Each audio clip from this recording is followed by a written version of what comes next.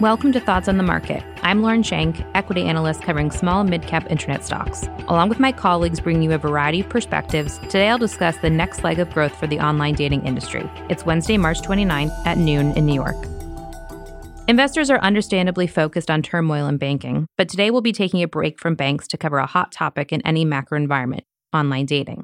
Almost every investor call I get includes the question, is online dating just becoming saturated, mature, or over-monetized? Several data points have driven this market view. First, revenue growth at the top dating apps slowed in 2022 and provided more modest fiscal year 2023 guides than expected. Second, survey data suggests U.S. online dating adoption slowed over COVID. Third, app data implies U.S. monthly active users have been flat for 5+ years, suggesting that monetization has driven all the growth and may slow from here. This data prompted us to dig deeper into the multiple growth drivers of online dating revenue growth to see if investor concerns are well-founded. And we found that online dating is not just about users and user growth.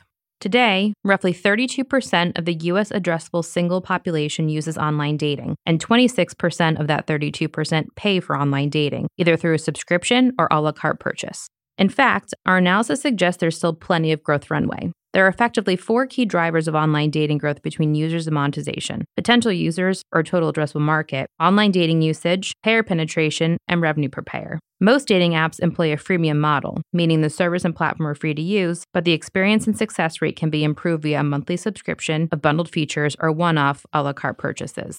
To be sure, user growth has provided a solid boost to revenue growth over the last many years as mobile swipe apps expanded usage among young users. However, we see slowing U.S. single population growth and a slowing of user penetration from here. We estimate that user growth will likely contribute only 3% of industry revenue growth from 2022 to 2030, while the bulk of online dating revenue growth will increasingly come from monetization. With that said, compared to user growth, monetization growth is far more dependent on execution, which could make the industry growth inherently more volatile going forward, supporting our thesis that the leading app's steep recent slowdown is not a function of oversaturation so much as missed execution. Given all this, we believe the U.S. online dating industry will see durable, above-consensus revenue growth medium to long term. We think the 2022 slowdown was due to misexecution and monetization, with almost no payer growth, and macro challenges, rather than saturation, as 3 of the 4 primary industry growth drivers, online dating usage, payer penetration, and revenue per payer, are still on a growth path.